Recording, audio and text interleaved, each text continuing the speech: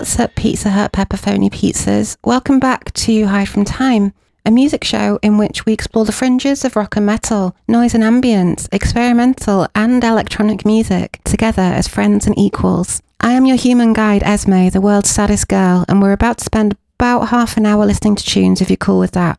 Thank you to Pissed on Shit for that intro jingle. If you want to send me your own intros, you can email me at her... Of course, due to recent events, I thought it would be prudent at the top of the show to pay my respect to Our Majesty.